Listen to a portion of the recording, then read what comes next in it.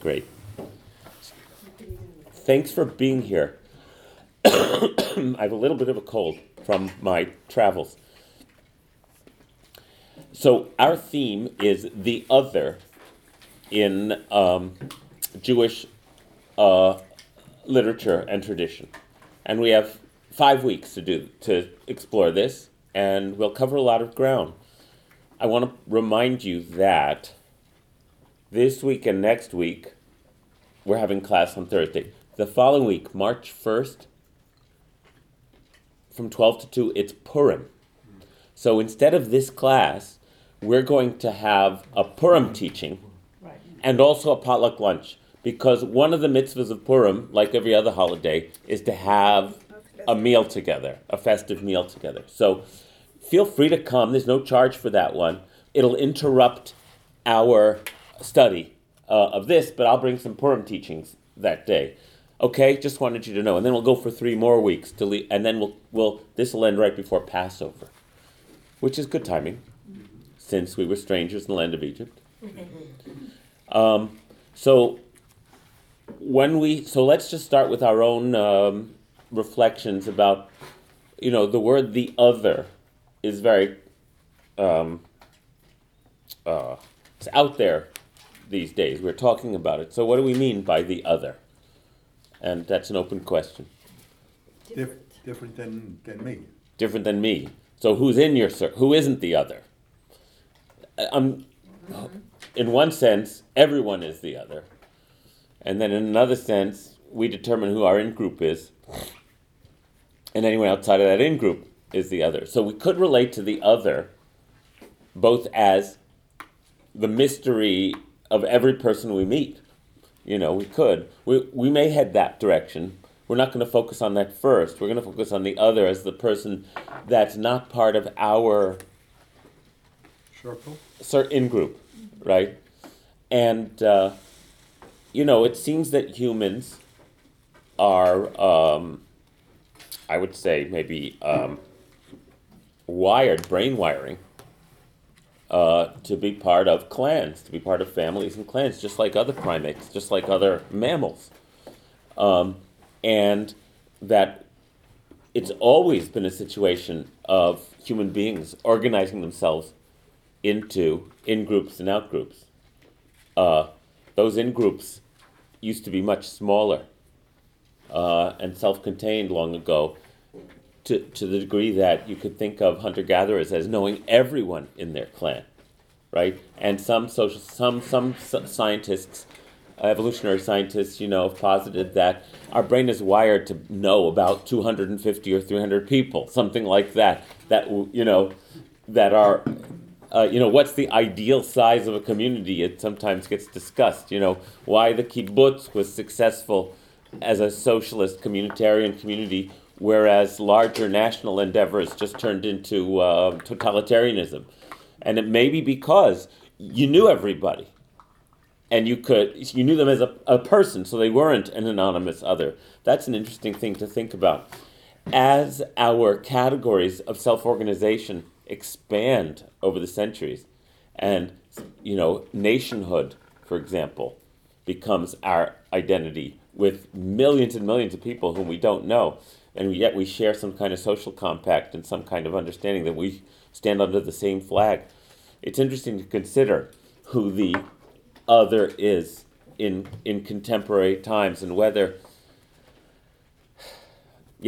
so Judaism, for me, provides a consistent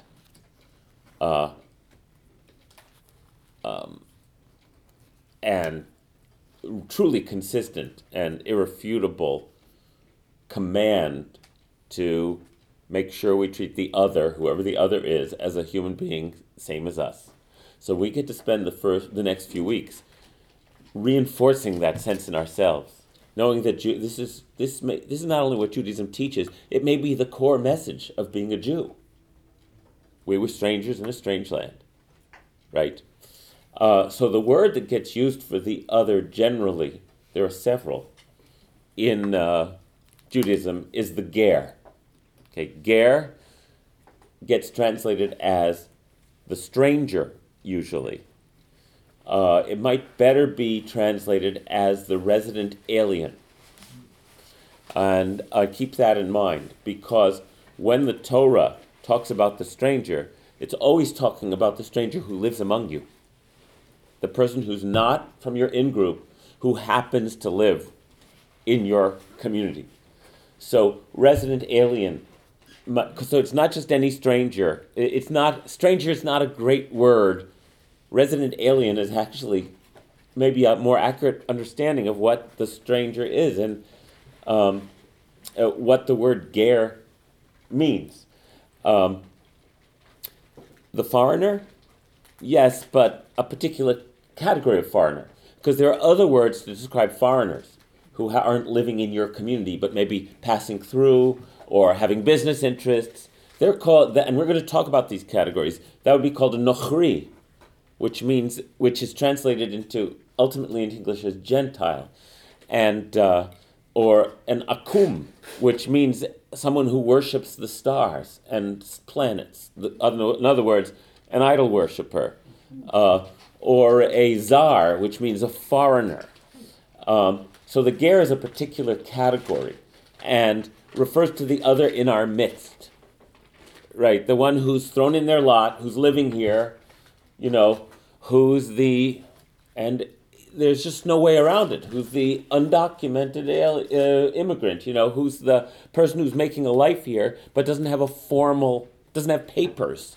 In the Torah, the other thing to keep in mind as we launch on this is that it's crucial to remember, the Mordechai Kaplan's evolutionary understanding of Judaism. I'm a Reconstructionist rabbi, and that's the method in which I was trained, a historical method. Because what ger means in Torah and in Tanakh is not what ger comes to mean in rabbinic and medieval Judaism. Because in Torah, the Judeans, the Jews, are a group living in the land of Judea with our traditions, practices, etc. But we're not a religion. Because the idea of religion hasn't been invented yet as like, I'm Jewish. No, they were Judeans. This was their Torah. But the idea of religion, they were tribal as much as, only in the Roman Empire does the idea of that you can affiliate by taking on the beliefs of a group start to emerge. And so ger, instead of meaning resident alien, in the rabbinic period, starts to mean a convert. Someone who has converted to Judaism. And there are two kinds of gerim in rabbinic literature, and we're going to explore it. There's something called the ger toshav, which means the resident alien, someone who hasn't formally converted, but is practicing Judaism and participating. And the ger tzedek, someone who's formally chosen to convert to Judaism. And so the rabbis take the meaning of ger, which initially means in the Torah, someone who's resident among you, but not a member of the tribe. And as social and organizational evolves, they have a new meaning for it. And so the ger, as we'll study later, becomes the convert, and the nochri, which just means the foreigner in the Torah, becomes the Gentile, which is the non-Jew.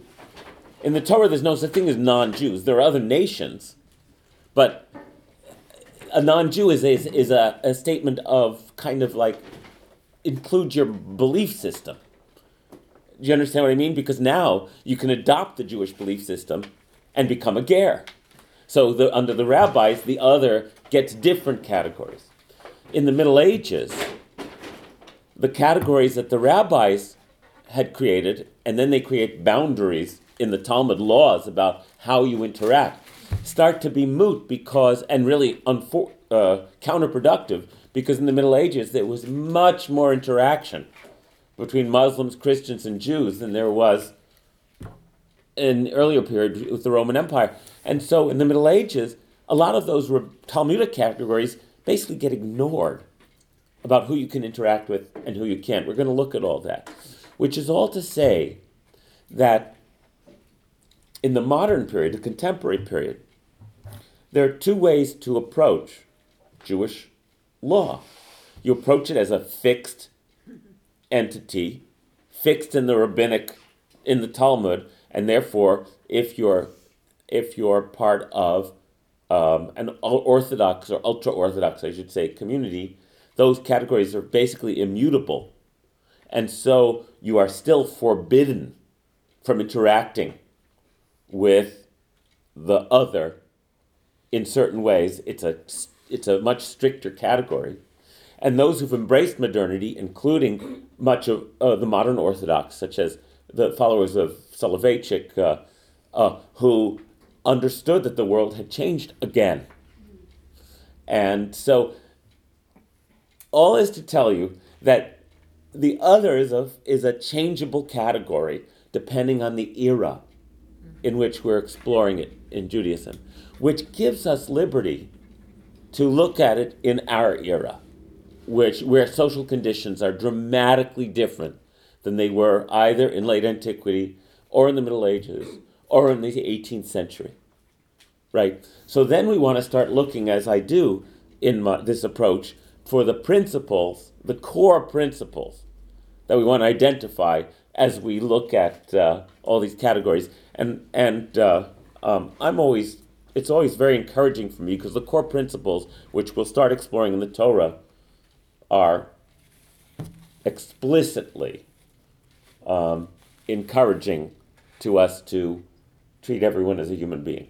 Right? There's just no two ways about it. Even though there have been periods in Jewish history where the other person's humanity wasn't denied, but you also didn't have to give them the same consideration necessarily that you gave to the Jewish community. So let me pass these around. What I did was I excerpted, excuse me, I excerpted, it would be great to have some water today. I didn't realize how congested I was.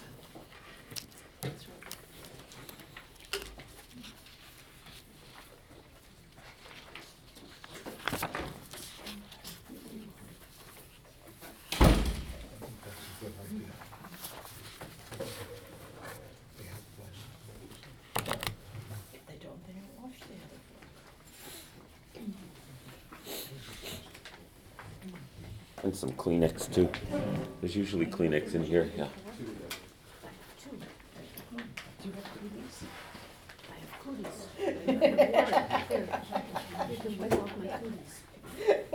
There's some extras. Anybody don't have? We have enough. You can just put them right there. Did Carol get one? Yeah. Yeah, good. Okay, so as some of you may know, the Talmud has a citation that says the laws concerning the foreigner, the ger, are mentioned 36 times in the Torah. Some say 46. That's what it says in the Talmud.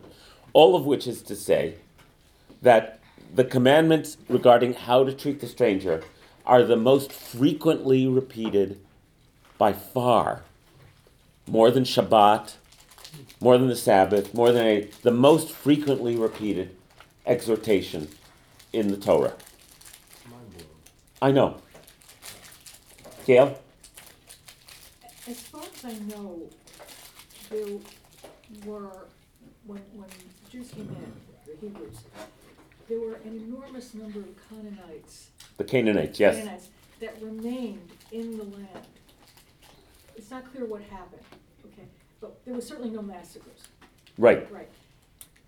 So does most of that refer to Canaanites? Some historians that I was reading in preparing for this class attribute the local Canaanite population to be the primary category of who is a ger.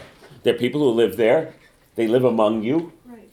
and you've conquered their land. Thank you so much. And so yes, it's entirely possible that the population of Gerim, of strangers, refers to the Canaanite population. Primarily, anyway. We don't know for sure, but it's a reasonable. So there would also then been a very practical reason for having commentary in the Torah about it. There would be a practical reason for having commentary in the Torah about it, but it goes much deeper than I'm that. not denying. Yeah, much deeper than that. In that we actually see ourselves over and over as fundamentally strangers ourselves. Right. The basic, most foundational view of Judaism, of the Jewish people, repeated over and over and over again, is that we are strangers. And we originate as strangers. We originate as Abraham, going to a land he does not know, to sojourn there. Another good translation of ger would be sojourner. That would be another good, someone who's spending a long period of time somewhere. Abraham sojourns there. His fundamental life story is that he leaves his home and goes somewhere to a land he does not know. That's Abraham. And not only does he leave somewhere, he leaves the great empire that where he's coming from, the Ur of the Chaldees, is like the center of empire and civilization in that time. A number of centuries later, the Jews are strangers in the land of Egypt, the great empire. And Moses leads them out of there also from their condition as sojourners, as resident aliens, and so I think it's important to consider that, and I've said this many times, that Judaism, in addition to seeing ourselves as strangers, we have to think of the ramifications of what that means about our worldview, and of the thrust of our teaching, which is that we are skeptical of centralized armies, power, empire, because we've been on the receiving end of what that means if you don't happen to be part of that category.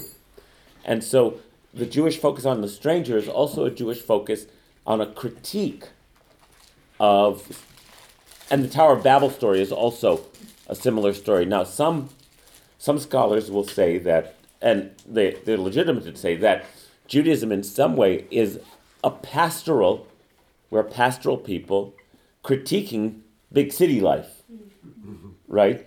And that's true, but that's not all it is. It's also a critique of what happens when power gets centralized in the hands of a God king. You want to say anything? No, I just thought of our current statement. Yeah. Oh, yeah. The critique. If you're going to be a Jew, you have to have a critique of power.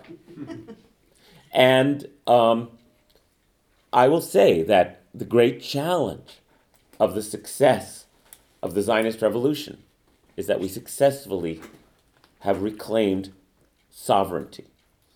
And then, if we don't, I've talked about this before, if we don't study our tradition, we will be corrupted just like every single other human being gets corrupted by access to power over other people.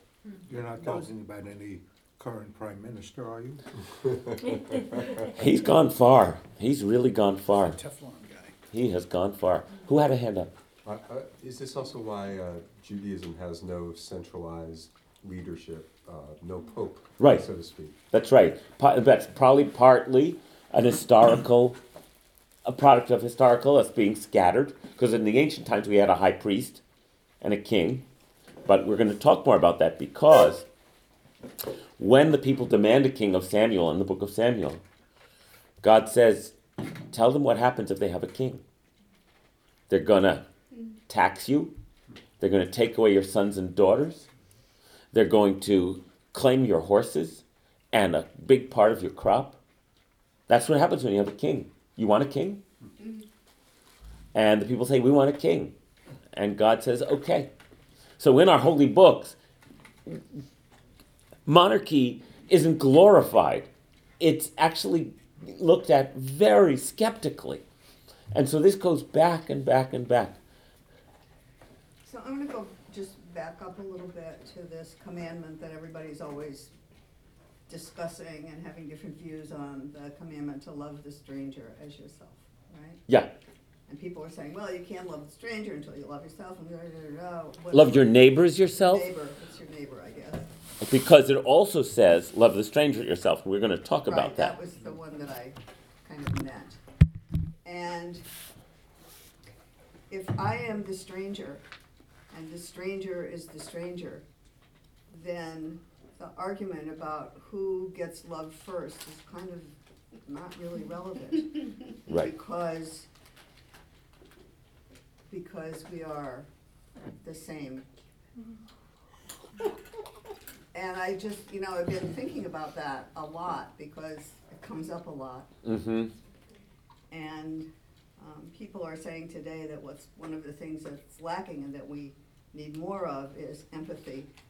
Mm-hmm. And it seems like that is like really zooms in on that, because if I am you and you are me, Right.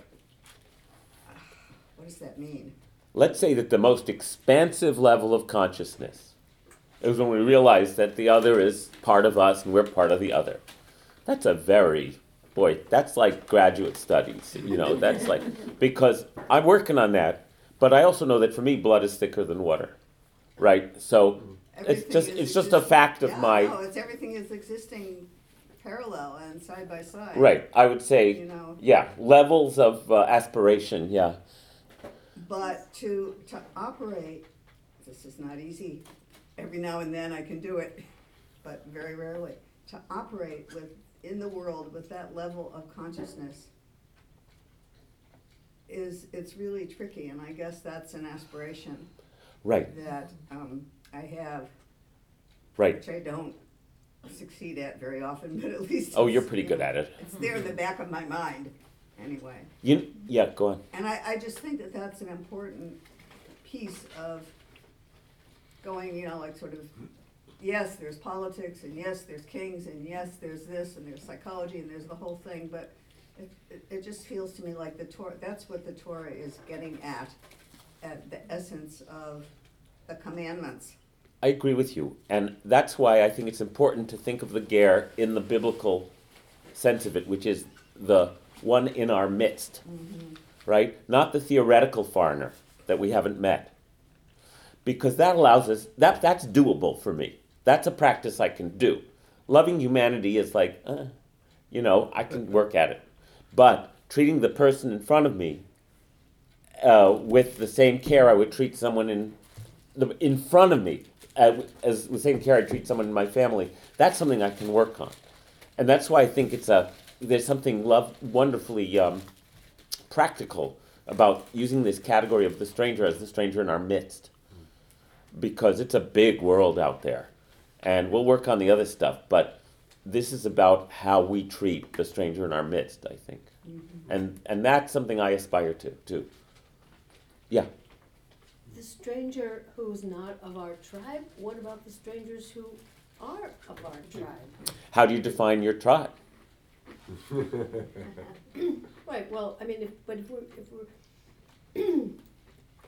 just let's say I define my tribe as Jews. Mm-hmm. Or I define my tribe as members of our people who come to our congregation. Right. Well, some of them are very annoying. I know. We should all live and be well. So, and some of them are considered other by the majority of the tribe. Right. So, for the purposes, from a several generations ago, a couple generations ago, if you are a member of the Jewish tribe, you automatically, and this is still true around the world, if you go to some shul somewhere far, far away, they will welcome you. So those that category of the in-group and the out-group is still operative, but not nearly as much as it used to be. So I think that the functionally for us, whoever feels like another is who we practice with. Do you know what I mean? Because the categories of who is in and who is out and our moment in time there's a big gray area there, right? Where it didn't used to be gray like it is now. So that's what I think, is that it's gray. So practice with anyone who feels like the stranger to you. That if they fall in that category and then that's an opportunity. That's what I think when you say that. Yeah, well, the second stage of that, my problem with the second stage of that is personal boundaries. Right, You know, right. if I'm supposed to love them the way I love, I don't know, myself or my family, Right. I know. what I does know, that it's mean? How the- far do I have to? That is a great question. It's not That- love. It's not love. It's treat them well. It's treat them kindness. the way- kind. It's not Okay. love. It's not, it's rarely about feelings in Judaism, as I understand it. That's true. It doesn't tell me what to feel, tells me what to do. That's true. Well, and if you think of love as an action verb, Well, in the Torah, love is an action verb. When it says love your neighbor as yourself, it comes at the culmination of a whole chapter of what that consists of. Don't slander them. If they need assistance, you give it to them. Don't stand by if they're being. It's like so. It's love. Love is in the Torah is an activity. There's no question about it. So we might think of it as kindness or as common decency, right? Because love love has taken on many different connotations. Decency, I don't know. Right. It's hard. Respect. Kurt Vonnegut, who turns out to be as flawed as anybody, wrote in the introduction to one of his books, what the world needs is a little less love and a little more common decency. And so, because what's love come to mean in our era? Romantic love dominates. Eros dominates what we think of as love. And so maybe we need a different word, which is how we treat one another with kindness and decency. And that's a better bar to aim for. Yeah. Even that is, I think. Oh, this is hard. Yeah. That's why Judaism, in my opinion, is a very challenging set of instructions. Like your mission if you choose to accept it. Yeah. I think it's an age thing too, because developmentally, kids go off to college, they go off in the world. I came from Portland, Oregon. I was a complete stranger. I had to make it on my own. My husband went back, and I wasn't going to go back to my family. I was going to stay in this new land, and I have my daughter and my nephew. And my family in Oregon is like, okay, we communicate every year or so on Christmas time. But in my 30s, I was so excited about going to New York City, we're meeting people, taking workshops, all these different things. And I think that's what our kids are supposed to do. And they make new allegiances and they come back, but yet they're gone. I think that that's a good thing, in a way, in a big way. That they're finding a world much bigger. Well, in that sense, we're all Abraham and Sarah, and we're all we all hear the call to leave your birthplace, your home, your father's house, and go to the land that I will show you. Yeah. So we're both. So one of the paradoxes of all that is that on the one hand, we're all on a quest for something new. On the other hand, as we get older, we also understand that. We want a nest. That's right. So, a nest. Yes, Bob. Going back to love your neighbor like yourself, if you translate it differently, I think it becomes a little easier. Instead of saying you should love your neighbor like yourself, if you translate it, you should love your neighbor because he is like you. Nicely put. Kamocha. Kamocha can be translated as resembles you. Yeah, like you. Love your neighbor because he is like you. I love that translation. Thank you. That's very useful. Like mi chamocha ba'elim, who is like you among all the gods, it says when they're in the Song of the Sea. Carol? I'm just thinking of the power of in the midst, because there are a lot of people in the room today who I don't know, some who I've never seen before. But I think I have a good sense that if I put my mind to it, or if we were in a group together, or if we had a task to do together, that personalities aside, because personalities can mess things up, but I think it's the proximity in the midst is really, really, really important. Mm-hmm.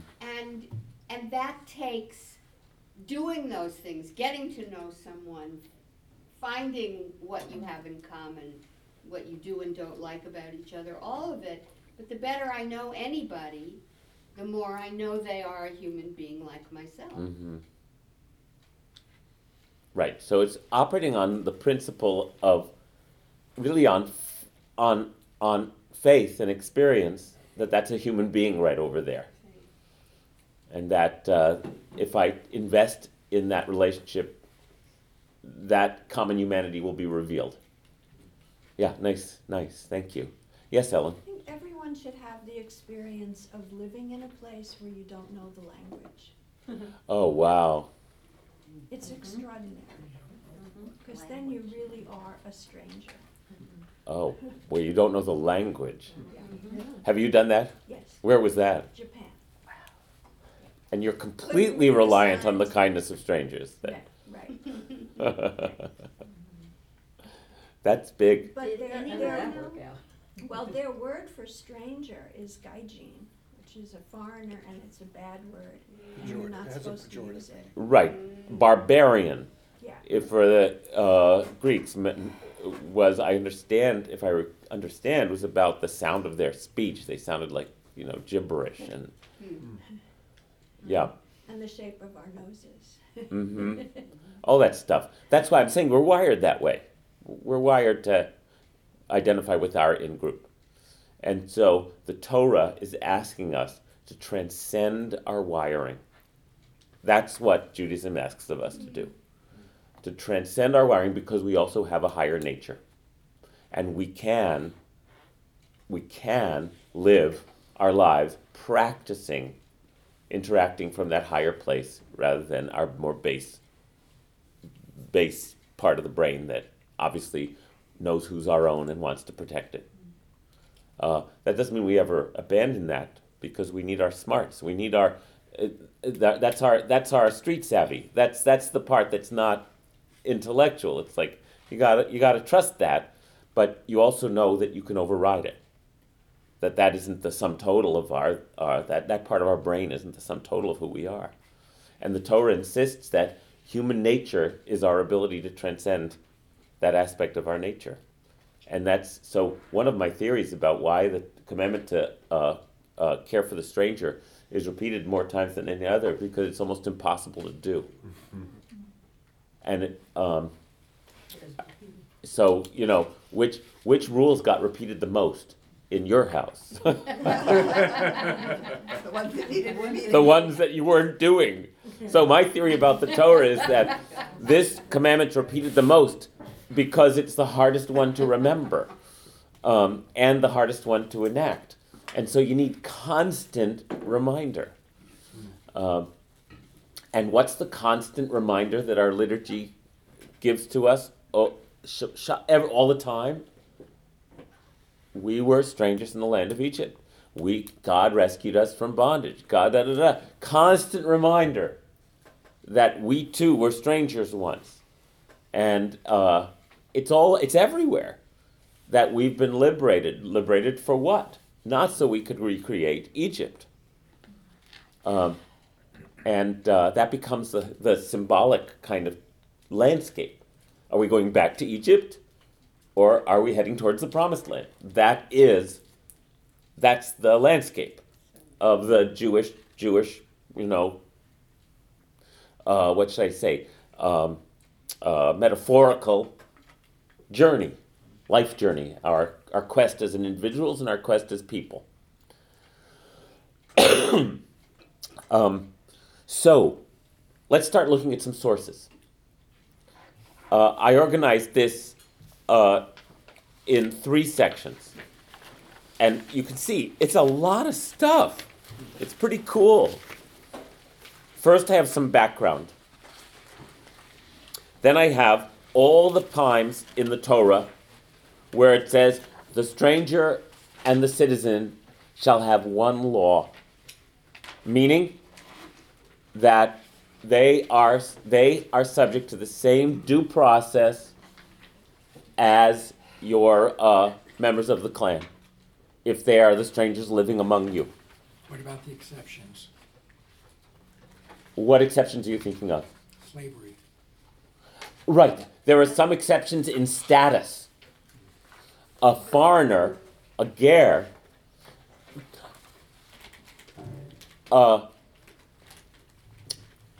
because of our understanding of ourselves as having been slaves in Egypt, Israelites are not permitted in the Torah to enslave one another. They can indenture another Israelite if their debts require it for 6 years, and in the 7th year, that Israelite is permitted to go free. And you don't let them go empty-handed. You have to furnish them so that they can start over again. And if they decide they don't want to be free, that life in your household is good, they can say, no, I want to be a servant in your household forever. And then they essentially become part of your household, and their children and spouses and everything become part of your property. So remember, this is at a time when the idea that slavery was bad didn't exist. Yeah. That indenturedness or slavery it didn't exist. That wasn't a human concept. The Israelite concept was that cruel treatment of the slave is wrong and bad. It was Pharaoh's cruelty that needed to be overcome, not the institution of slavery. Even in the Civil War, there were Jews who held slaves who had no compunction about it from a Jewish standpoint. The idea that slavery should be abolished is only an idea of the modern era, right? And we're still fighting that battle. There are millions of slaves around the world still. So, but because the stranger wasn't an Israelite, you were allowed to hold them as a slave. But you couldn't treat them cruelly. And though they didn't have recourse, the way an Israelite did, to be liberated, but they had the same status as a human being. So that is a distinction. The stranger was not the same as the Ezrach, which means the citizen. But the stranger had basic dignity. Does that answer your question, Harris? It's Okay. This Torah does not come from a time when slavery was considered wrong and to be abolished. That's why, again, the only way to approach Jewish study, in my opinion, with any integrity, is to understand how our institutions evolve as greater understanding and consciousness evolves, but not in the time of the Bible. But what does exist as the seed of what we have now is that the stranger has to be treated as a full human being. Even though, since they aren't part of the corporate body of Judaism, they are not part of this idea that a Jew, an Israelite, cannot, in perpetuity, against the other person's will, hold another Israelite. Absolutely not. So, I saw a hand. Yeah. Yes, well, so how would you define a slave as opposed to a servant? It's the same word in Hebrew. Ta-da. Eved. Eved, in Hebrew, depending on the context and how you choose to translate it, means both servant and slave.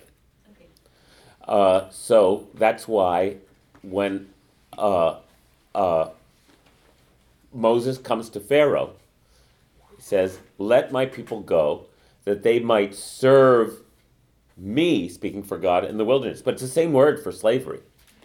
Once again, the context is how you treat the person who is in servitude to you.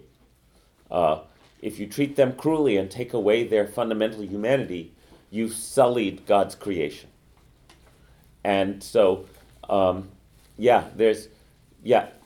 means work. It means worship. It means all those sorts of things. It means who you serve. So servitude is probably a better word. Yeah. Isn't that an interesting difference in language there? Okay, so in the background section here,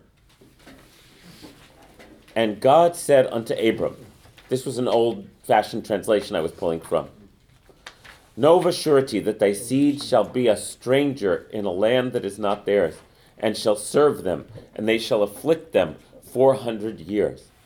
So, in Genesis 15, the Torah is setting us up by telling Abram, the first Jew, the first that your descendants are going to be in the status of Gerim, in a land not their own.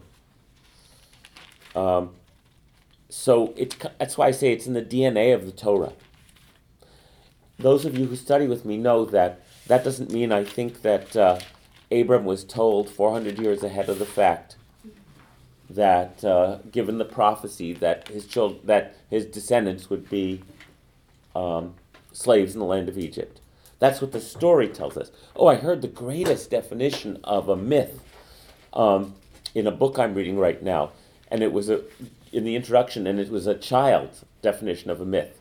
And the kid said, "A myth is a story that's not necessarily true on the outside, but it's true on the inside." Oh, that's great. Wow. Isn't that beautiful? Yeah.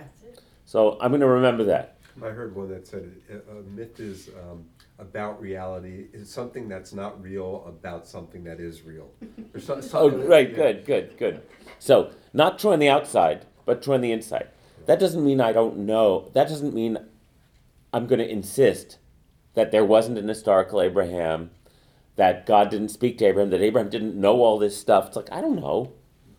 However, for my purposes, I'm much more interested in reading the Torah as a literary creation, which is telling me something that's true on the inside. And whether it's true on the outside or not is much, much, much less important to me. I do not care if someone found a bit of an ark on Mount Ararat, right? It's like, I just don't care. It's just the plot.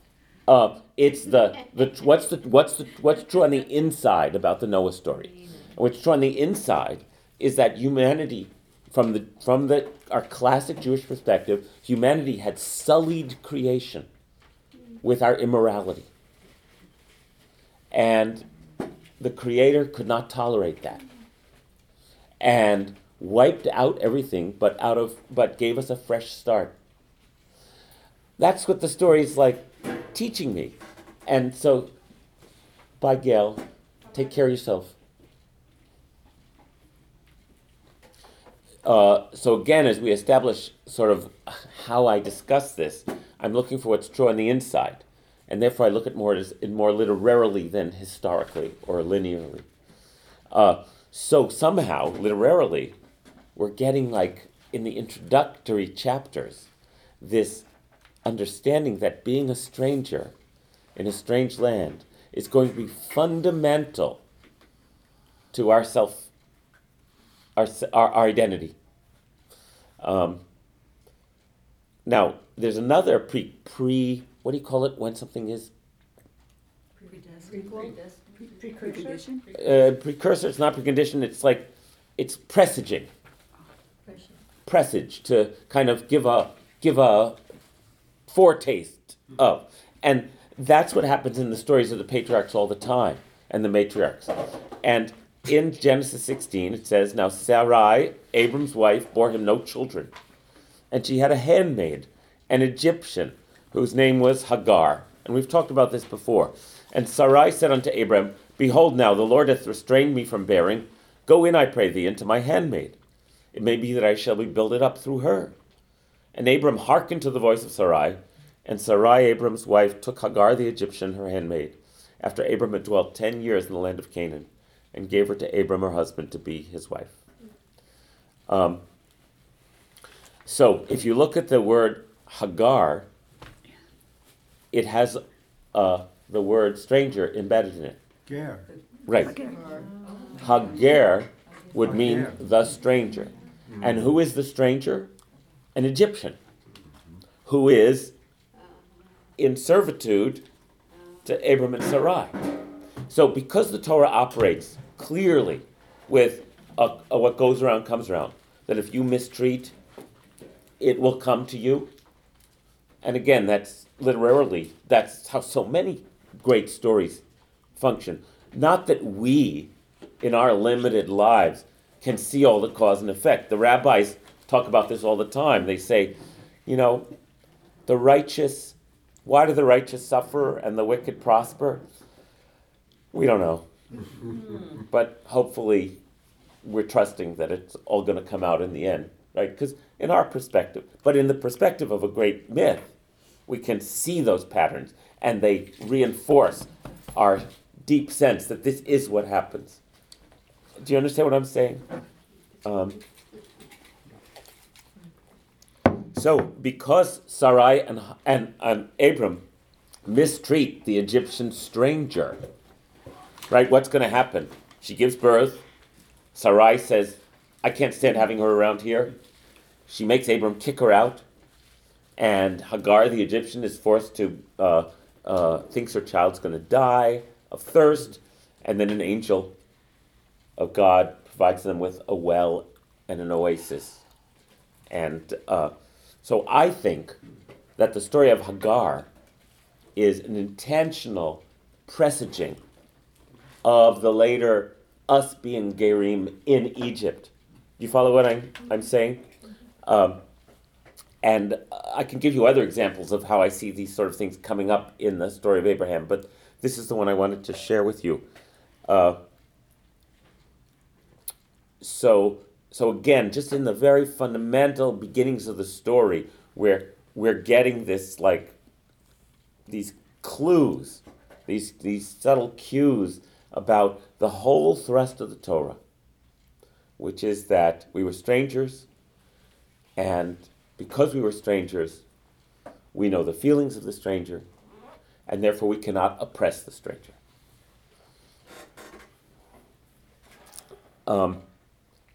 When Abraham says, after Sarah dies, Abraham says to the people of the Hittites, what's his name, Ephron, in the land of in Hebron, in Kiryat Arba, in the Maratha, in the Judean hills where he's encamped. He says, "I am a stranger and a sojourner with you." What's the Hebrew of that?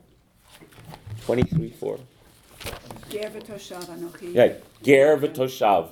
I am a stranger and a toshav, a resident, a sojourner. I'm not part of your tribe. Please, Toshav means somebody staying there. a resident, A resident. but not a citizen, not a member of the group. Right. Give me a possession of a burying place with you, that I might bury my dead out of my sight. Pardon me? Abraham. When he's ready, when he needs to bury Sarah. And then, when Tzipporah and Moses bear a son, when he is living in Midian with Jethro, and she bore a son, and he called his name Gershom. For he said, I have been a stranger in a strange land, which was a good book. I have been a stranger in a strange land. Let's see, Exodus 2:22. What's the Hebrew of that one? Hang on. V'Telev ben vayikra et shemo Gershom, ki amar ger ha'isi ba'eretz Nochri. Nochri. I have been a resident alien in a foreign land. And so it's almost as if Moses grows up in Pharaoh's palace. It would seem, following the narrative logic of the Torah, that Moses has to experience being a landless person, a refugee, in the land of Midian, where he has fled for his life. He has to experience that in order. He's grown up in Pharaoh's palace. He's not a stranger in the halls of power, right? He has access. He has to go experience this other condition in order to hear God's voice. So if I was going to do a more naturalistic rendering rather than the burning bush story, say it's all happening inside his conscience, that out of that experience he remembers and realizes that there are all these Israelites that he knows he's related to, that he has to go back, that they can't endure that condition any longer. But not until he had experienced it himself, of what it means to be stateless, a stateless wanderer. There are so many right now. It's too much for me. Do you know what I mean? I would be lying. It's too much for me to think about the thousands of people coming in rubber boats to Greek islands and to the shores of Italy, and it's like, not to mention the stateless people who. So, but the aspiration is still there. Judaism is not here to make us comfortable. It's a wonderful, joyous tradition, but if we take it at its heart, it's asking a lot of us. I saw, there was a photo in the New York Times, I think it was yesterday or the day before, of the Rohingya refugees. Oh. And it looked like an etching to me. It looked like a drawing or an etching. I'm telling you, I looked at it over and over and over again because I couldn't believe it was a photograph. Did you blow it up?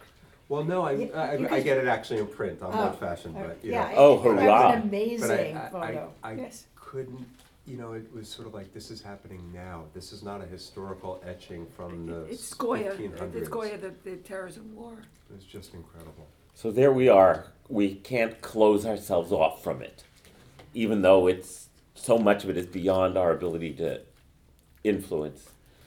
And the Torah commands it of us.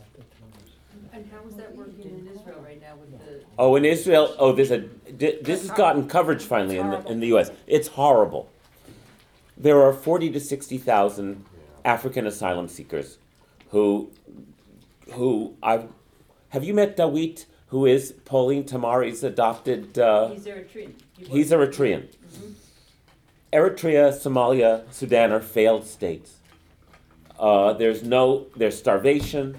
There's no social organization, and people are conscripted and killed constantly.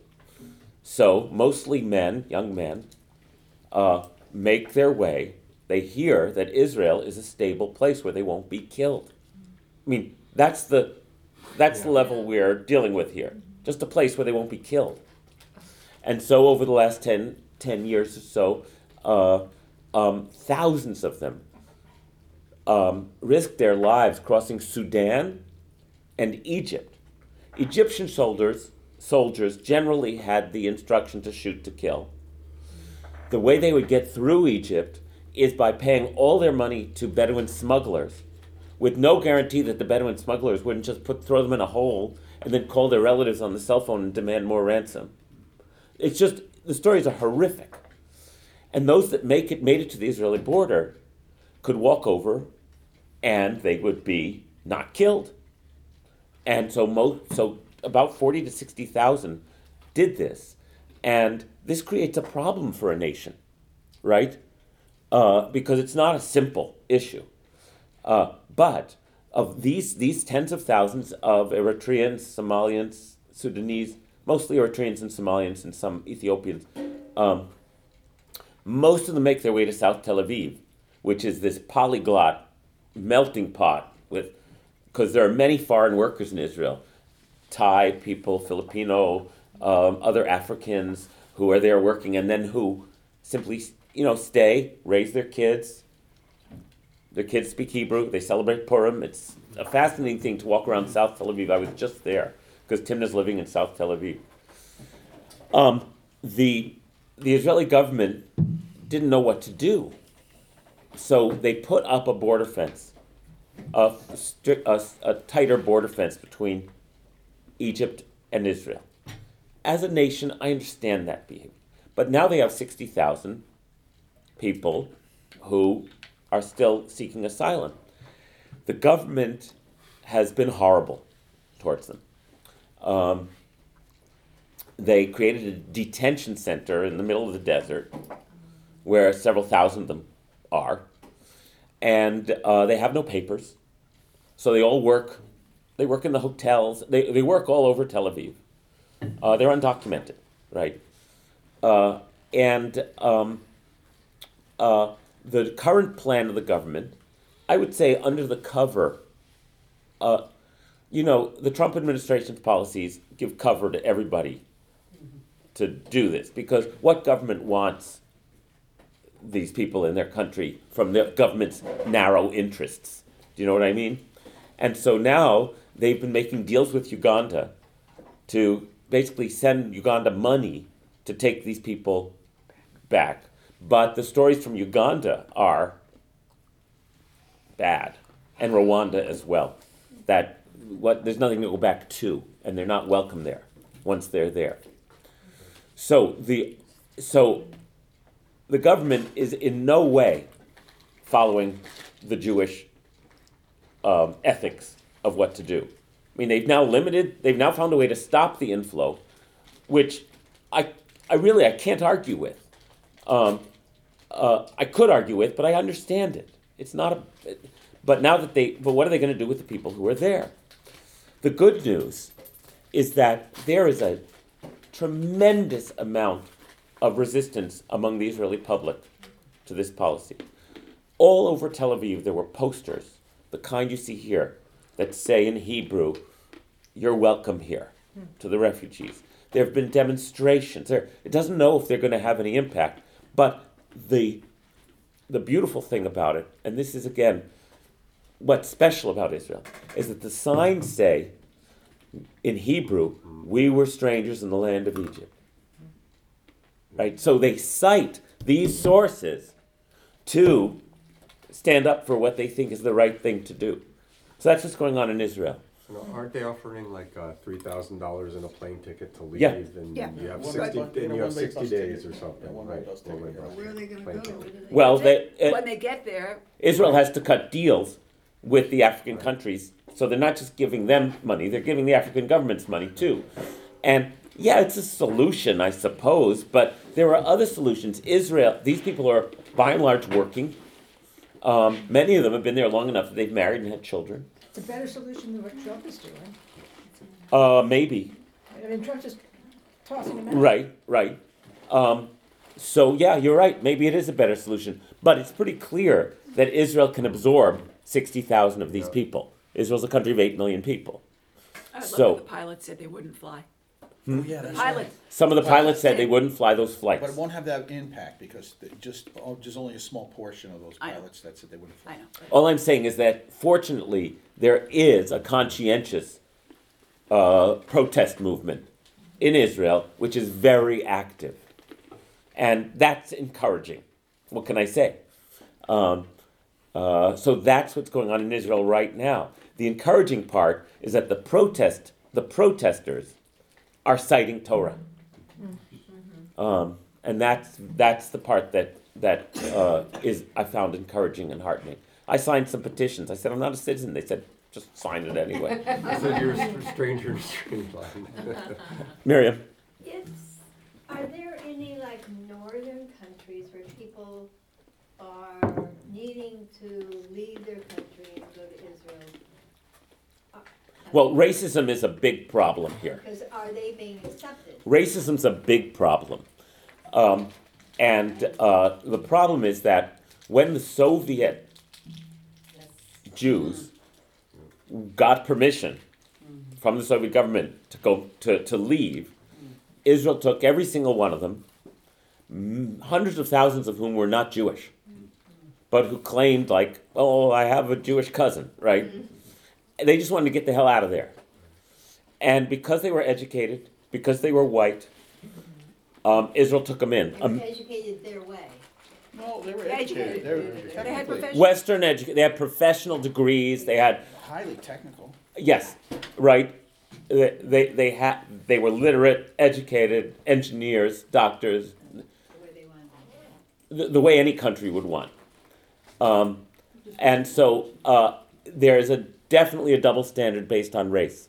Now, put that in context. Israel and Europe right now, right? Israel's not worse than any country in this regard. In fact, I think Israel is doing just about as, well or as poorly as any other of these developed nations in dealing with massive transient populations right now who are fleeing their countries not just from government failure but also from climate crises. Right? We ain't seen nothing yet. Right. Right. We ain't seen nothing yet. And and I don't have any wise predictions either, by the way. All I know is it's like this is the tip of the melting iceberg, shall we say. Climate crises are going to force more and more populations. Millions of people have moved from in the Sahel in northern Africa south towards Mali and Guinea. Right, because the there's no desertification water. is expanding. There's no water. Hundreds of miles a year. Kenya's having a similar problem. It's like we're facing disasters that we don't even know how to explain, imagine, unfortunately. And what can I say? What I can say is we can't change that as individuals. And I'm interested in the way Europe, the progressive forces, the progressive ideologies in Europe, reason that we have to take these people in. I have deep respect for that. And as a Jew, I'm really interested in Israel. In other words, I'm not going to say Israel's doing it worse than anybody because they're not. But I'm really interested in the fact that a Jewish state, there are enough people in that Jewish state who appreciate the thrust of Jewish teaching that they're willing to stand up for these people. That's for me very heartening. And it comes from our Jewish foundation. And so that's kind of how, my interest is, that's where I'm really, really interested. But my goodness. Boy, that's an important thing to discuss. Thank you. I'm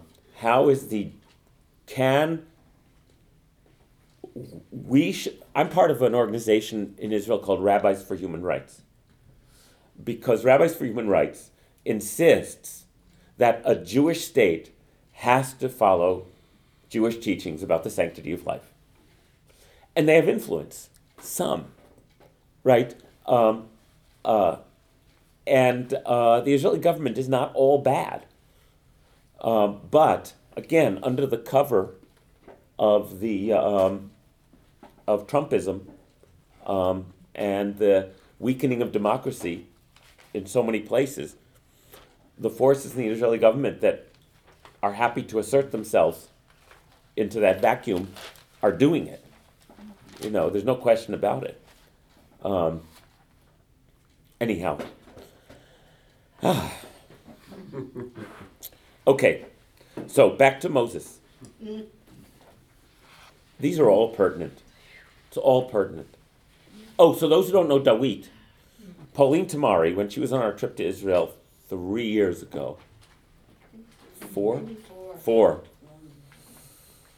started chatting with one of the hotel workers in our hotel in Tel Aviv. His name was Dawit. And Actually, it was many of them, and she would have brought them all over if she could. oh, you're right, it was many of them. And she actually organized an impromptu meeting with our group to meet and talk to some of these guys who were high school graduates, who couldn't do anything in their country, who were threatened and were afraid they were going to get killed, and so threatened that they were willing to leave their families. Again, think about refugees. How desperate do you have to be to leave your families? When people say to me, why didn't the Jews of Germany know what was going on? It's like, oh, come on. It's your home, it's your family, it's your everything. You're not just going to leave unless you happen to be an unusual person who's willing to take that risk. And it's the same here. It's like, this is my home, this is my language, this is my church, this is my family, this is my country. You have to be so desperate. And brave. And brave. I mean, Yeah. it takes a special person to Yeah. be a refugee. I'd like to recommend a book that I read recently. I heard a review on NPR. It's a young adult novel, but I loved it. And if any of you have young adults, it's called Refugee, and it's 3 stories that, the chapters alternate. Set one present time Syria, and of course, each one focuses on a family, and the main character is a 12, 13-year-old child, but it's about the whole family. One Syrian family, one Cuba in the 90s, and one Jewish family who end up on the St. Louis ship. 39. Something, yeah. And it does not soft pedal it at all. This book. Wow. It's just a great book, Okay, it's called It's Refugee. called Refugee. I don't remember the author's name, but it's Easy enough to it's a find. recent book, and I was just blown away. I mean, bad things happen. So in a young adult novel to have that amount of reality.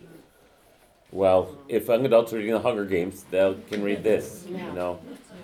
But, I mean, these are all based on true Right, stories. this is our current dystopia, not the future one. Yeah. So how did she get, I forgot this story, how did she get Zoe to get here? Oh, so some of you may be familiar with the ins and outs of the immigration system here. It is virtually impossible to get a visa. If you wonder why so many people in this country are undocumented, it's because it was impossible to get a visa. It's not that it's not that they're sneaky, right? They had no other recourse. And there are lotteries, and there's all kinds of, and basically, Pauline is rather persistent. No. And through incredible, dogged persistence, managed also luck, because there was, it's a lottery, managed to get David a visa. And it's a student visa. It's a student not- visa. When he finishes school, he doesn't know what's gonna happen to him. That's right. He came here, he's now, 30 years old, and he's resumed his education, and he's studying to be a nurse. I thought it was permanent residence. No. No, so you probably read about there was an article in the New York Times about this chemistry teacher at a college in Right. Kansas Oh, whose H-1B visa ran out, and he has 3 American kids and a wife, and ICE has rounded him up and sent him to a detention center in Hawaii. He's going to be deported back to India. So, I think he's actually free right now. really? Yeah, they're gonna listen to his case. But only because it was in the newspaper. Only because it was in the It was in newspaper. Because it's very. Because it makes him look bad. Yeah. How do you, when power is being abused, one of the ways to do something about it is public shaming. However, if someone has no shame, then then we're in big trouble, right? Right? What do you do then? So, yes, public shaming is one of the recourses that you can do when somebody's when somebody's behaving poorly or cruelly. So once Still have a free press. So once again, we come back to the Jewish imperative. This is an imperative. It's not just a commandment. It's about our very DNA as our self-understanding as a people. But it's so easy and desirable not to pay attention to this stuff, right? Once you're comfortable. What does Deuteronomy say? And when you have entered the good land that God is giving you, and you have built many houses, and you have fine crops and much wealth, beware, lest you forget that you didn't earn this on your own, that it was the Creator who brought you out of servitude and allowed you to gain this status. What can I tell you? This is the Torah. because it says it over and over and over again, because who wants to think about this? And that's why it seemed like a pertinent subject for our moment, because Judaism is unflinching on this subject. So, we said in Exodus 2:22, she bore a son, he called his name Gershom, for he said, I have been a stranger in a strange land. And then it's repeated the next time we see Gershom. It appears that when Moses heads back to Egypt, it's not clear where his kids are. Because once, it seems Zipporah goes with him, because she rescues his life on the way. But we don't hear about his sons at all. I thought doesn't she circumcise them first?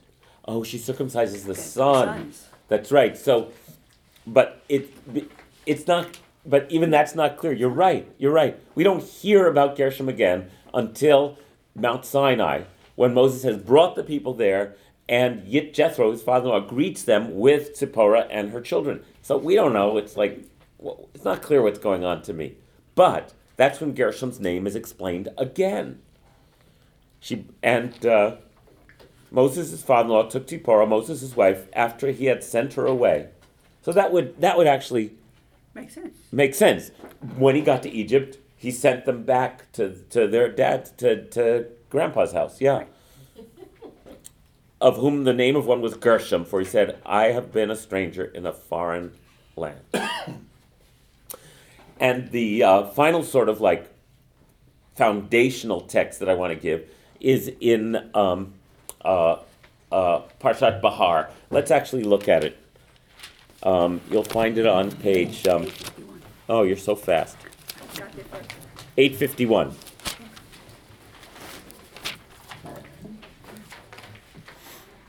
At the bottom. Yeah.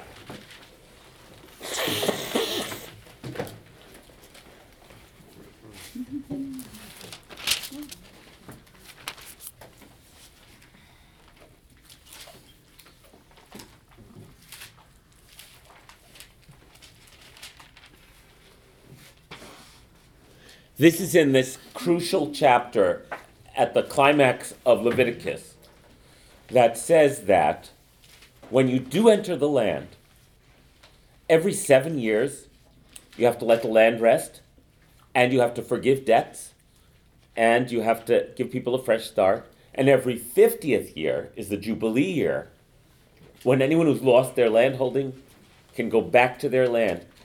And it explains that you don't own the land. You own you lease it from God. And you own the produce of the land. That's yours. But you don't own the land. It's just not how it works. And again, this is a classic kind of indigenous understanding of sacred earth, right? And but the language is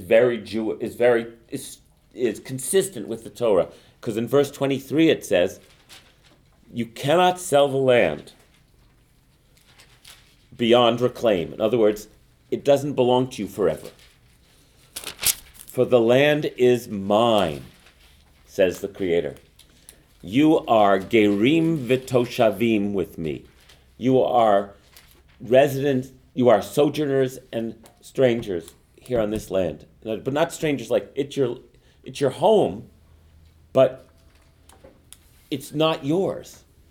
The earth belongs to God and everything that's in it.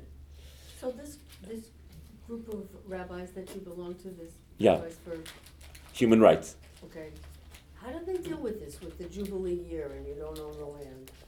Well, the Jubilee year went the way of Usury. it went the way of it faded into history in the period of the Roman Empire, because as economies became more urbanized and complex, and it wasn't an agrarian society anymore, they couldn't be enforced. And so the Jubilee year stands as a principle, but one that can't be enacted anymore. Now, 2 years ago was the Shemitah year, the sabbatical year, which there are ways to engage with the idea of sabbatical, like forgiving debts. That's something a modern society can do. And Hydroponics. right, there's let's talk about this for a little bit. The Orthodox and ultra-Orthodox world is trying to literally practice the Shemitah year, which is, this is complicated. They don't, it says you cannot farm your land in the sabbatical year. The way they do it is more legalistic than fundamental. Because what they'll do, for instance, is sell their field for a 1 year, $1 lease to a non-Jewish entity.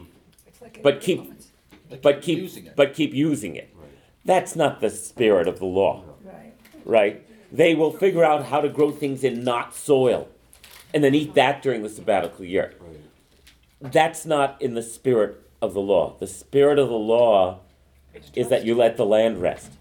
But hydroponics does let the land rest. That's true. So hydroponics is different than selling your land to a non-Jew so you can keep farming it. But again, I understand the difficulty because modern economies, how are you going, if your produce, the flowers you grow, if you stop growing them for a year to the international market, you're out of business.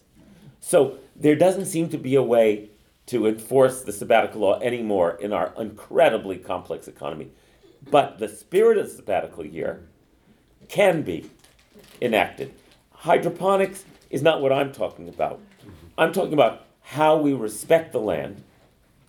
In other words, how we treat it sustainably, because that's part of the idea of Shemitah, but also the forgiveness of debts.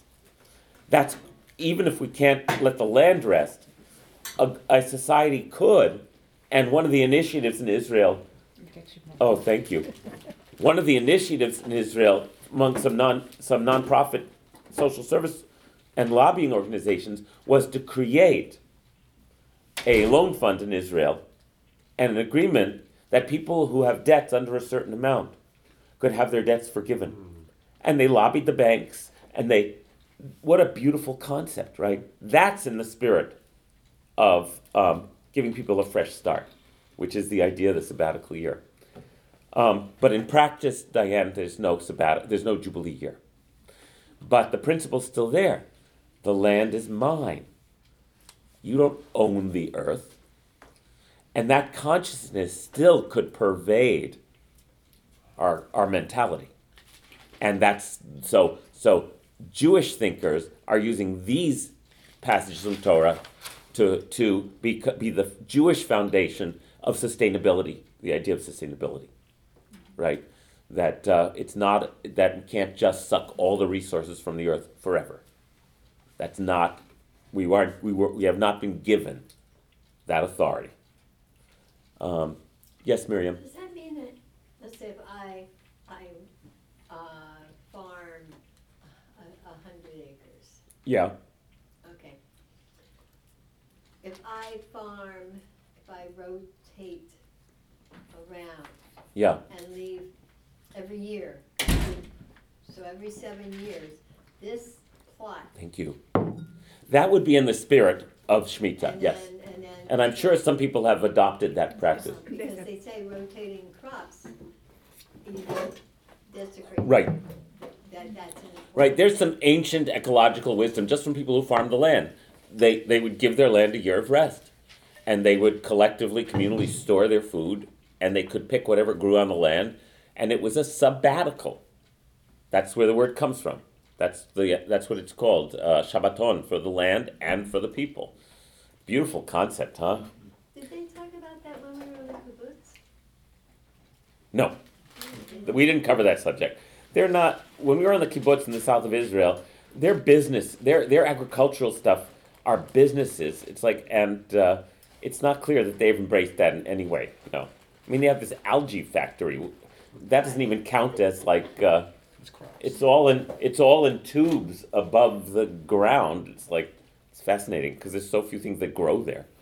Anyhow, Jonathan, I'm yeah. curious, is there any thought around, it says, for ye are strangers and settlers with me? And Mhm. there's something about that word with, but because it's basically saying says he I'm a would. stranger too. It's God saying I'm a stranger. Oh, I never thought it that way. And I'm wondering. I'll tell you what it makes me think of. Not that God is a stranger, but God is with the stranger. Because one of the things you read over and over in Torah is, like Moses says, what do I say to Pharaoh? And God's answer is, I will be with you. That's not an answer of what to say. When Jacob is running away from home and has the dream of the ladder, God says, wherever you go, I will be with you. Jacob is also about to become a sojourner.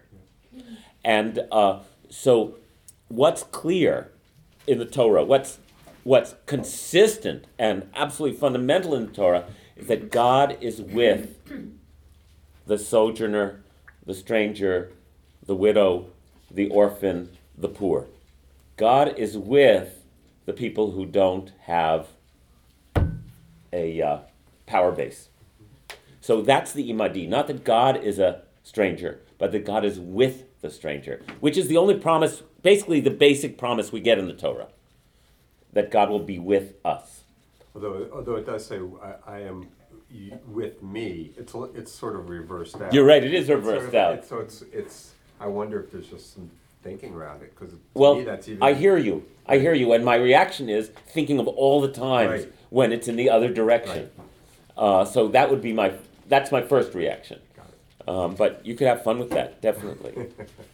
So our fundamental relationship to even our home is that we're just passing through,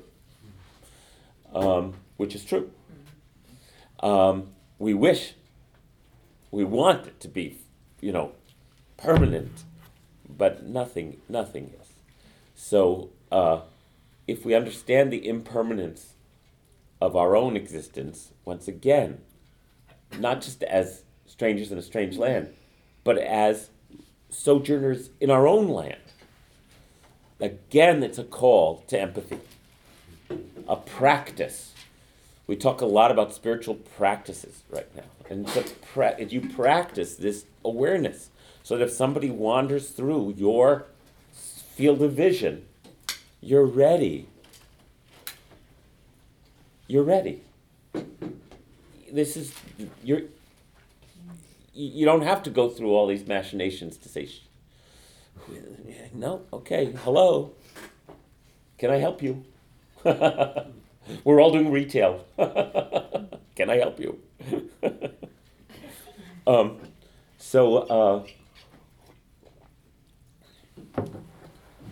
So in that context, excuse me. Oh, any other thoughts or questions or comments right this minute?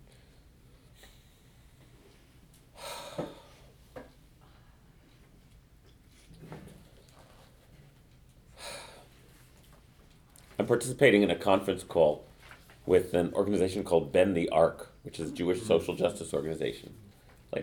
I hate conference calls, but anyway, because they have a what do you call it? Initiative going on right now in cities, and they're working on one in Kingston to help to lobby for an act to make it easier for the dreamers, make it possible for the dreamers to stay put, right? There's a lot of energy for that in this country.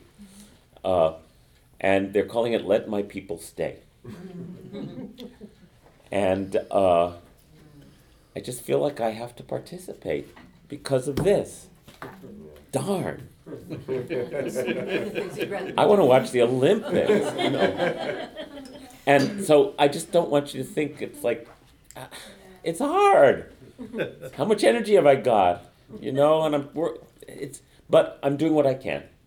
So my colleague Avi Winokur in Philadelphia, who's a really great rabbi. He moved to Philadelphia. He's the guy who married us.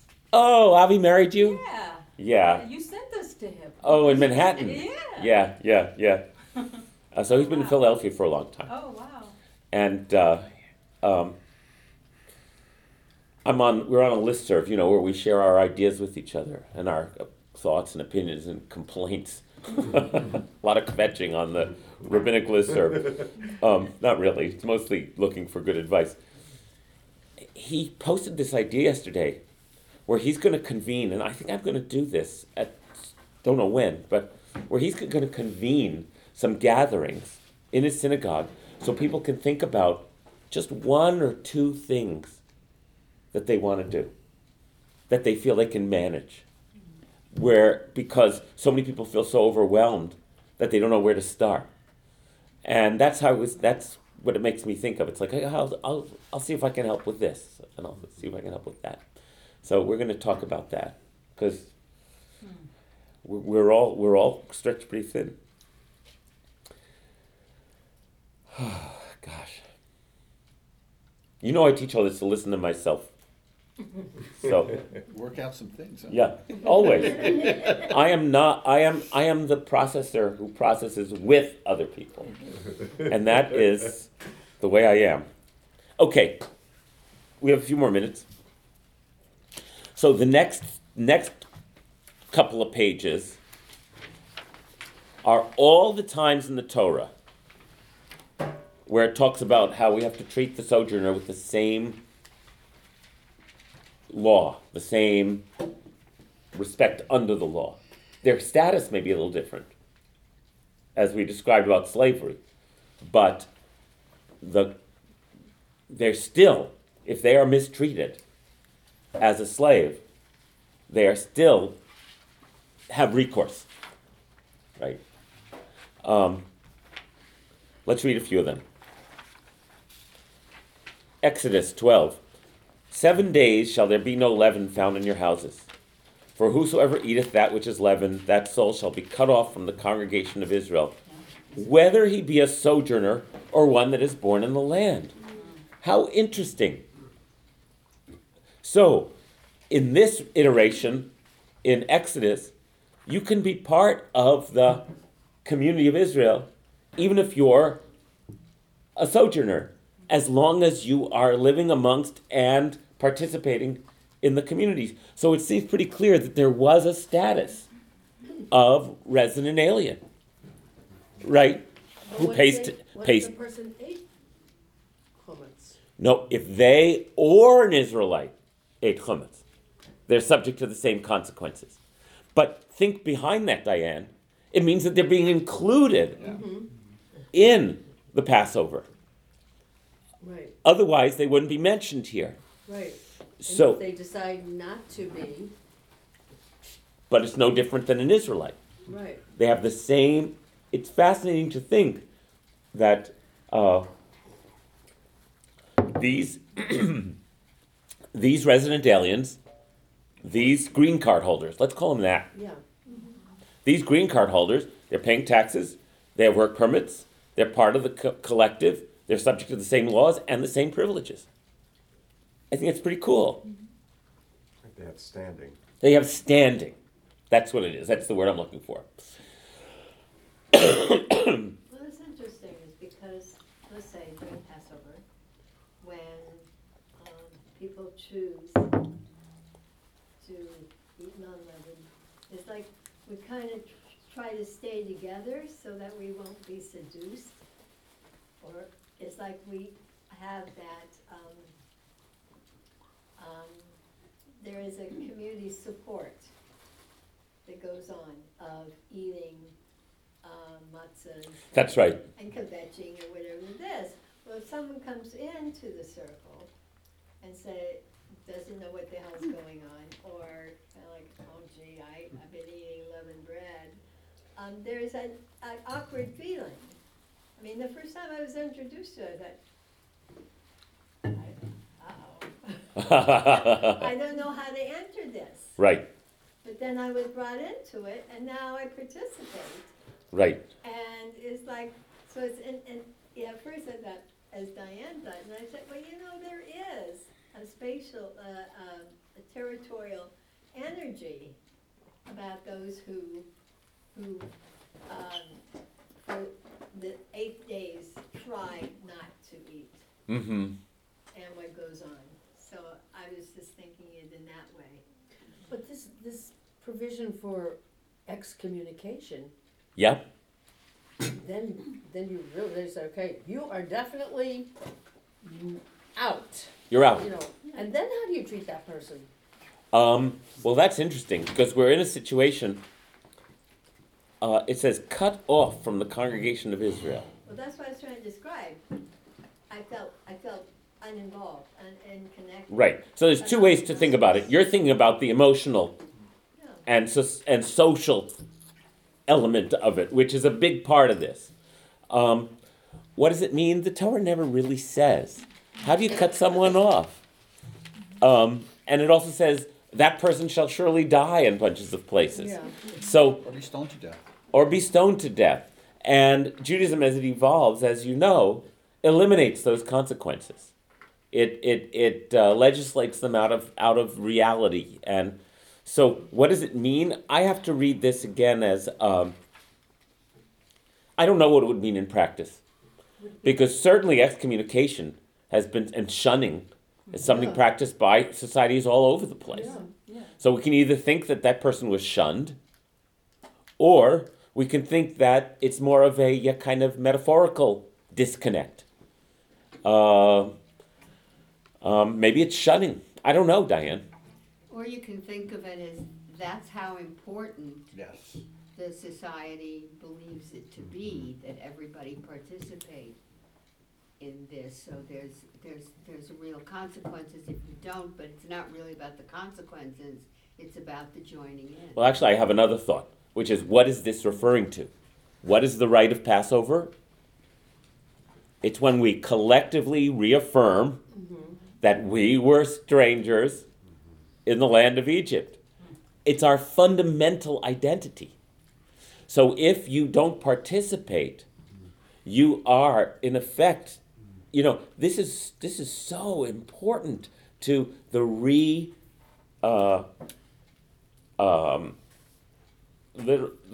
because on Passover we eat the matzah and to the re-embodiment of our fundamental identity. And it seems that the sojourner is allowed to participate in this. Ellen? I was going to say, you shall be cut off, but it's not like nobody is doing that to you by refusing to participate. It's a consequence of. By That's how the refusing- rabbis understood it. That's how so we have this verse from the Torah. The rabbis understood it as that because it says, what does the wicked child say? Right. What does this mean to you? And the rabbis say to you and not to me. And they say that person would not have left Egypt because they didn't identify with the liberation. Yeah. They would have stayed and said, geez, what is it? Okay, so long. So the rabbis also understood it as removing yourself from the story. And the story has a moral. The moral is, you are strangers, God is on the side of the powerless and the stranger, and therefore you must be on the side of the powerless and the stranger. So I think that's much more important than what the mechanism for being shunned in ancient Israel was, whether that was even meant here at all. The way Jewish tradition takes it is the way Ellen takes it, and it goes right into our Haggadah. It says, yeah, if you don't identify with this story, you won't be part of the liberation. The revolution's happening and you're not in it. There's also what we were talking about before, of the stranger as myself, and myself as the stranger. So the one who is denying that is denying sort of the basic principle of this common humanity. Right. We are all strangers, and we are all the same, and I am you and you are me, to whatever extent that we can. That's right. I agree. I think that's when you take this line of these values and you follow them out, they will lead you to that final destination. Yeah, that we're all one. Yeah, thank you. Yes, I have people in my extended family who have been excommunicated by your family. by the family. either for marrying outside the religion or one cousin for wanting to change his name. Mm-hmm. And it's cruel. I mean, they are out of the family. That's right. We all have stories like that. Thank you. That's how you do it. You cut off contact. They married a Gentile, and that's it. I'm saying Kaddish. Yeah. That's right. That happened plenty. From the perspective of we're living in a moment and in a community where we are allowing for a giant gray area in which you can be part in, and that's how we're playing it. But there are plenty of other communities, and certainly not that many generations ago, where those boundaries were hard and fast. I'm not claiming that the fact that our boundaries are so porous is good or bad. It's just, I feel it's a response to the world as it is. It's a functional response, So I don't want to draw a line in the sand that has no meaning or purpose. Is it better? Is it worse? I don't even know. I'm just trying to adapt. But yeah, so it's cruel. So that was making me think of something else, which is other ways. Oh, the thought escaped me. It wasn't just intermarriage. It was Changing the name? changing their name. But who knows why families do what they do, right? And what do you want to say, Ann? Is that those who mourn, cut you off like that? Is that how they interpret this? Yeah, it's an action that somebody has to take. Right, but it's not that what you've chose, well, I guess it is. I'm trying to see, how long have they been doing that for? Like if you married outside of your tribe. Centuries. Centuries. So they sat, those are the things they did, like mourn, shiver. In the pre-modern era, there was no gray status. You were either part of your community or you converted and joined the other team. There wasn't any. Only starting with Spinoza in Amsterdam. Amsterdam was the first city in which, when are we talking about? The 1600s? Yeah, 17th century. 17th century. Amsterdam was the first city, due to its being a capitalist, being driven by capital and not by, religion, was the first place where someone could remain part of the community even if they weren't affiliated with. Spinoza was the first. The Jewish community Put him into excommunication. But he never converted. He was the first known human being to live without a religious community, when everybody else in the city would belong to something. But it was possible. It was possible. And so that's considered to be the beginning of modernity, where individuals have status separate from the group they're a part of. And that's one of the things that is hard for us to understand as moderns, what the world was like before that. But it's only a modern conception that I have standing as an individual, regardless of whether I belong to a particular group or not. It's a giant change. Yeah. It's not unusual because growing up Methodist, to marry a Presbyterian or a Lutheran was Right. All the porousness of our boundaries is a result of our lifetimes here. Yes. Right. Back in the 20s or 30s, if someone married out, that was an outlier. That was 2% of the folks, right? Now it's almost everybody. Now it's not. It's just what it is. Except for the communities that have managed to put up enough boundaries around themselves that they can mostly maintain their own cohesiveness. Yeah. That's what made Fiddler on the Roof. That's why Fiddler was of its moment Right. in the 60s. That's right. We were just starting to experience that. Our acceptance, Carol and I are doing, here's the advertisement, we're doing our Tour of Broadway service tomorrow night and Saturday morning. Oh, yay. Yeah, it's in the email this week. I'll send out another email reminder tomorrow. And Fiddler, the fact that this was the first Jewish-themed musical. The Jews had written all the musicals. But this was the first big hit Jewish-themed musical that spoke to something in everybody was our sign that we had arrived. And the story that shows that we've arrived is that our boundaries are starting to break down. Yeah, it's a really great point. Wow. It's a really great point. Fabulous. You only have to look at sports fans to understand that there's something fundamental in humans, well, in men anyway, that need to identify With the team. with something, you know. That's right, which gets back to our reptilian brain and our higher awareness, which is that that's fundamental, and Judaism insists that we have to transcend that. Insists. Otherwise, we're not fulfilling the most repeated commandment in the Torah. And we're not paying attention to our fundamental origin story, which is supposed to help us identify with a stranger from the story we tell about ourselves. That's my point about this. We have a lot to be proud of here, but also a lot to be challenged by, which is a lot to be proud of. Yes. I saw Fiddler on the Roof in East Berlin. In East Berlin. East Berlin in 1981. Oh my goodness. And people came out of that crying. And I didn't understand why they were crying. I mean, they're Germans.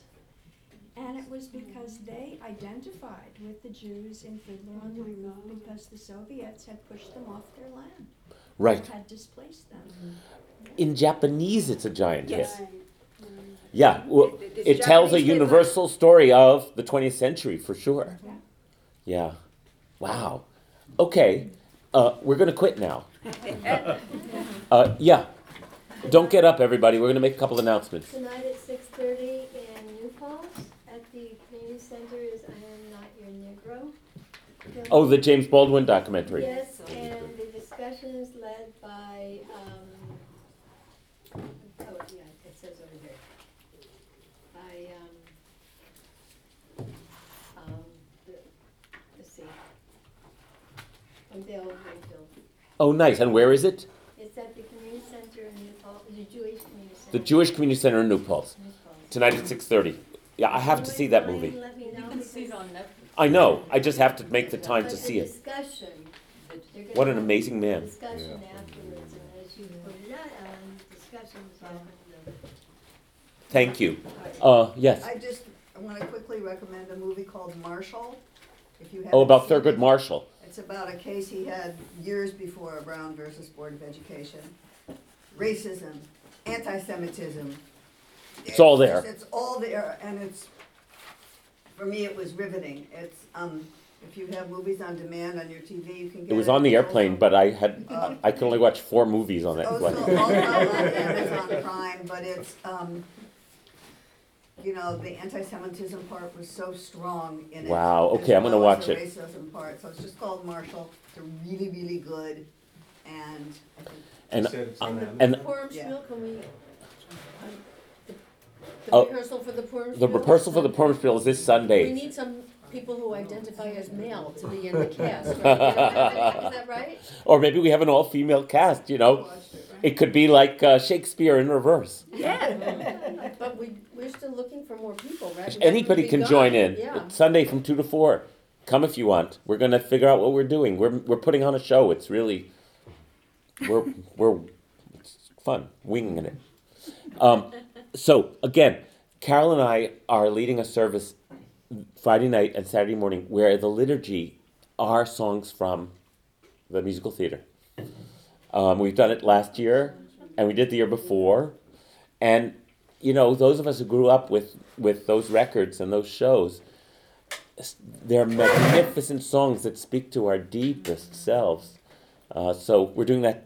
Come. It won't be your regular service. It'll be a Great. fantastic prayers from the American Songbook. Okay. Thank you so much. I hope this is worthwhile for you as it is for me. I'll see you next week in this class. Do you know this guy?